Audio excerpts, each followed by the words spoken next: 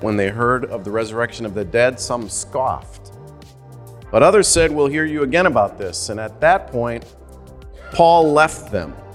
But some of them joined him and became believers, including Dionysius the Areopagite. That one makes a few people anxious when they're signed up to be the lector for the day. Dionysius the Areopagite, and a woman named Damaris, and others with him.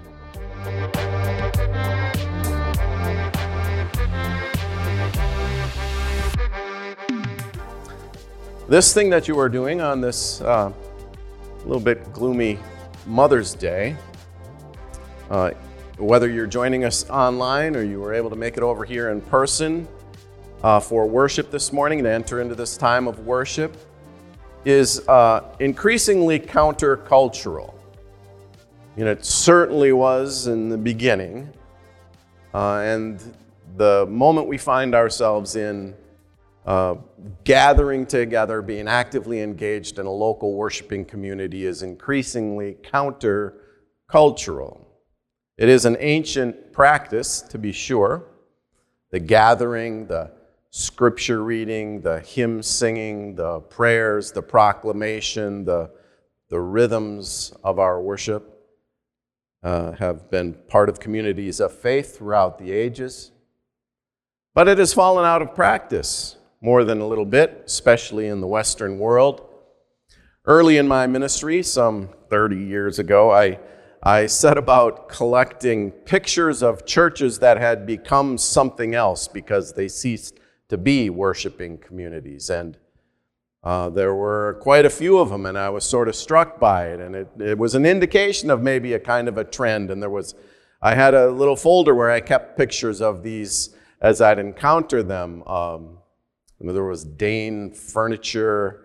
That was a church in inner city Philadelphia that was now this furniture place. They're actually right down the block from Atonement Lutheran Church where I served. There was an apartment building that had been for 100 plus years a Methodist congregation, now converted to apartment building. So I used to collect these pictures, but today, if you just Google that, I don't know what you'd put in there, but Google, churches converted to something else, that there are literally thousands of them out there. They are everything from pubs to bookstores to condos and apartments and so on and so forth. So, whatever your status is here this morning, whether you are a first-time visitor or you are a charter member, you made the effort to join us for worship. And I'm going to guess that most of you are here on your own accord. You weren't forced or coerced or guilted into coming. You're here because your faith is a source of comfort, of hope in your life, or because you're looking to have that kind of faith. The reading assigned for today, we didn't read it, but one of the other readings of the lectionary for the day is from 1 Peter, where it says, "Always be ready to make a defense to anyone who demands from you an account of the hope that is in you." Always be ready to make a defense for anyone who demands from you an account of the hope that is in you. If your faith does provide you with a sense of joy or gratitude or hope, it is increasingly probable in this culture that you may be called upon to defend that hope to somebody you know or to a world that may scoff. When you share what this faith means to you in a way that welcomes, includes, inspires, comforts someone you know, it may be life-giving for them.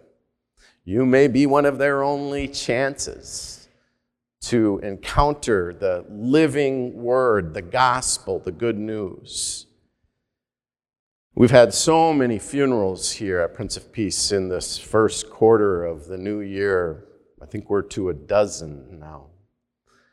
And in most all of the cases, it has been for people who we know to have been actively engaged with the community of faith and their life. And so it is such a privilege to lead those services, because we're able to say this good news, this hope of this resurrection, this loving, claiming, forgiving, welcoming God, this defeat of death to new life, this person whom we lay to rest on this day and commit to our Lord, lived and moved and had her being in the knowledge of this good news. And for that we can give thanks. Well, that's not always true.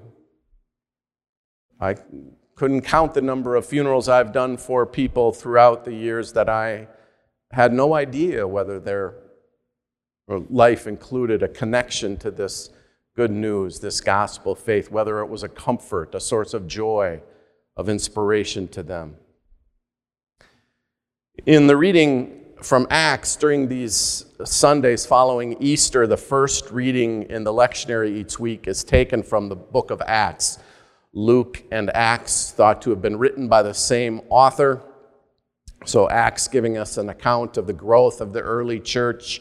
And the reading assigned for last week, Pastor Natalia went a different direction in her sermon, so we didn't really hear from this particular passage. But in that reading, a young follower of Jesus named Stephen was giving a powerful defense for the hope that was in him, right? He was out there preaching and proclaiming in public the gospel of Christ.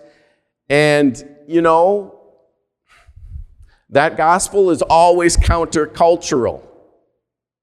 The gospel is always a threat to the empire.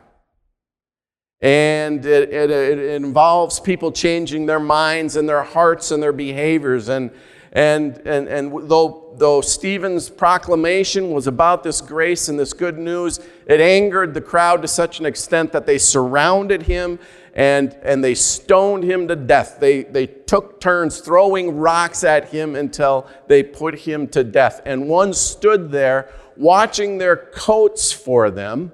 This was his job. He didn't throw a rock. Maybe he didn't have a very good arm, but he said, I'm not good at throwing, but I'll watch your coats for you, because you want to take your coat off, you know, when you're about such business. And that one was Saul. We now know him as St. Paul. He stood and watched their coats and nodded his approval at the treachery that was going on in front of him. This week, Paul, in the reading Grace just read for us, is out there proclaiming the gospel of Christ, the same good news that he tried to snuff out by persecuting Christians and nodding his approval as Stephen was put to death. He is establishing local churches, local communities of faith like this one. He's developing leaders, he's preaching the gospel, he's teaching, and they're singing and they're praying and they're giving. Athens is where Paul is. It's a sophisticated cultural center where the best minds of the Mediterranean world gathered and pursued that legendary Athenian curiosity about things, you know, the home of Pericles and Plato. And it was an international seacoast town, so you could find there in the marketplaces anything you might be looking for. Artists and craftspeople and sellers of exotic goods and elaborate statues everywhere you looked of every god that anybody ever dreamed up. Acts says, Paul was deeply distressed to see that the city was full of idols. He just couldn't handle it. So many altars and statues to these unnamed gods, but Paul wasn't in Athens as a tourist. He was there to reach out with the gospel to anyone who would listen. And while he might have been less than culturally sensitive to be having these thoughts about how bugged he was by the way these people expressed their spirituality, Paul was there to proclaim the hope that was in him, that converted him from a guy condoning and actually advocating violence against those who would follow Jesus to a person out there proclaiming that very good news himself. So he started preaching in the local synagogues, and he even got up enough nerve to set up shop in the marketplace where everybody who's anybody is gathering to argue and talk about politics and religion. And even the town's university crowd hung out down there in the marketplaces, and they were listening to Paul holding forth, and they weren't sure what to make of him, and they said, "What does this babbler want to say?" Acts tells us. What does this babbler want to say? He seems to be a proclaimer of foreign divinities. Foreign divinities. Boy, I was going over this again this morning in my office, and I had a meeting with a couple council leaders, and I had to wrestle myself away from that. That phrase kind of grabbed me, foreign divinities. I thought a whole message could be crafted after just that thought. I mean, I have my God, you have yours. So yours may well be a bit foreign to me. We have red state Christianity versus blue state. This can be very different expressions. You know, while Pastor Natalia is about to go on sabbatical for part of the summer, we are so blessed to have pastor and author Angela Danker to be with us to fill in throughout the summer. And you're going to want to make sure to be here. She is a real gifted author, gifted pastor, and she wrote a book called Red State Christians. She was a sports reporter. She's got a fascinating history. She's just a really lovely and creative and engaging person. We're just so blessed that she's going to be among us for a while. In her book entitled Red State Christians, she digs deeply into these dynamics of these different expressions of the Christian faith. Well, I just think of Paul there in Athens. They're preaching and proclaiming, and I sometimes wonder how many times he thought to himself, because Paul thought, Paul says that he's not an eloquent preacher. He doesn't make the claim to that. In fact, he uses it as kind of an excuse, but that being what it is, I wonder there in that advanced, sophisticated culture where he's proclaiming in public among all of these learned folks, how many times it might have crossed Paul's mind, man, could I have used Stephen out here? Young Stephen was a preacher. Yeah, he was a real proclaimer of the good news, and Luke tells us that when Stephen proclaimed, his arguments, this is the way Luke phrases it, his arguments could not be overcome. Even so, Paul's invited to come down to the Areopagus and to give them some of his best stuff. And it's not all that surprising that sophisticated town where curiosity and any new idea wins the day, that people showed up. Luke tells us now all the Athenians and the foreigners living there would spend their time in nothing but telling or hearing something new. They always wanted to move on to the next new thing. And I wonder how much we might resonate with that in our own culture.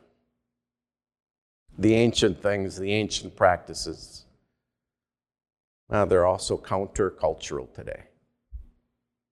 The churches, so many of them are becoming apartment buildings and Danish furniture stores and pubs.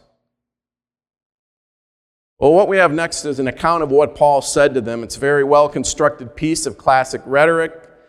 And if you think about it, Paul comes from a defeated and occupied foreign territory. You know, the Romans have control of Israel, of the Holy Land, of the temple. Everybody's paying taxes to Rome.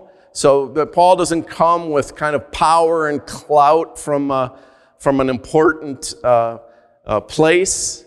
But there he is to give an account of the hope that was in him to these sophisticated and skeptical Athenians. Athenians, Paul says, I see how extremely spiritual or religious you all are in every way. And he mentions the vast array of statues and idols that he notices throughout the city. And it was a little like saying, you people have never met a God, apparently, that you couldn't worship or created one. It's a bit of a backhanded compliment. He goes on, for as I went through the city, Paul says, and looked carefully at the objects of your worship, I found among them an altar with the inscription, to an unknown God. What therefore, Paul goes on, you worship as unknown, this I proclaim to you. The God who made the world and everything in it, he who is Lord of heaven and earth, does not live in shrines made by human hands.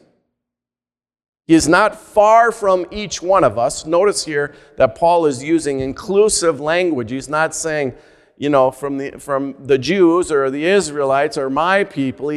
We're all in this together. He's not far from each one of us, Paul goes on to say, for in him we live and move and have our being. It's one of my favorite phrasing in all of the scriptures. I use it a lot. It just comes up because somewhere in my brain it seated itself. For in him we live and move and have our being, as even some of your own poets have said. For we too are his offspring. Paul's given those Athenians something to think about. And he bothered to learn about their worship and their shrines and their poets. And you can almost see them leaning in to listen. So Paul tells them that God in Christ has defeated death.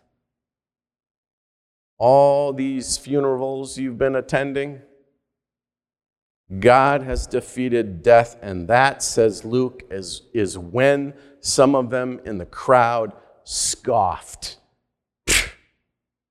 Defeated death.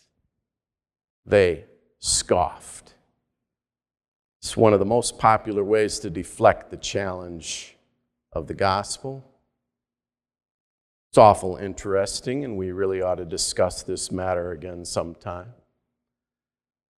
Acts continues, when they heard about the resurrection of the dead, some of them scoffed, and others said, we want to hear you again on this subject. At that, Paul left the council. Some of the people became followers and believed. Among them was Dionysius, the Areopagite, also a woman named Damaris, and a number of others. Now, I've pointed out a bunch of times that it's pretty tough to actually get your name in the scriptures, to get your name in there so that everybody forever will know it. There are all kinds of famous biblical characters that we all have rattling around in our heads and our hearts, for whom we do not have a name. The rich young ruler, the prodigal son, what was his name? The woman at the well, who had a transformative encounter with Christ. The man born blind, the Good Samaritan, so many others. But here, in this account of Paul's visit in Athens, where he proclaimed the good news, gave an account for the hope that was in him, a couple of folks who were given that same hope were also given the rare honor of having their actual names written into the Holy Scriptures. And unlikely and hard to pronounce names they are. They are, in fact, foreign names. Not to mention they are women. Foreign names like Dionysius and a woman named Damaris. These are not Jewish names. In a way, their response, Dionysius and Damaris and the others, was the beginning of hope that you and I share even on this Mother's Day. We read about Paul's determination to share the good news no matter what it costs him, and with anyone who will listen. He will be laughed at, he will be scoffed at, he will be beaten, he will be jailed, but Paul will not be silenced. He will proclaim the good news of the death and resurrection of Christ and help establish the young church communities of faith like this one. And because of that, the good news has reached you and me again on this day. And we gather in this holy space, which has not become an apartment or a bookstore or a pub. And that brings me to what I came to say this morning. This is why you are here today. Whether joining us in person or you're with us from home, your name, your actual name, is also written into the book of life, into the Holy Scriptures, living and active, into the Word of God, along with all the others. You are included. Paul says in Galatians, for all of you who are baptized into Christ have clothed yourselves with Christ. Jesus says, I will not leave you orphaned. That's from the gospel assigned to this Mother's Day. I will not leave you orphaned. No orphans, only children of God, only siblings in Christ, including you and me, Dionysius and Damaris.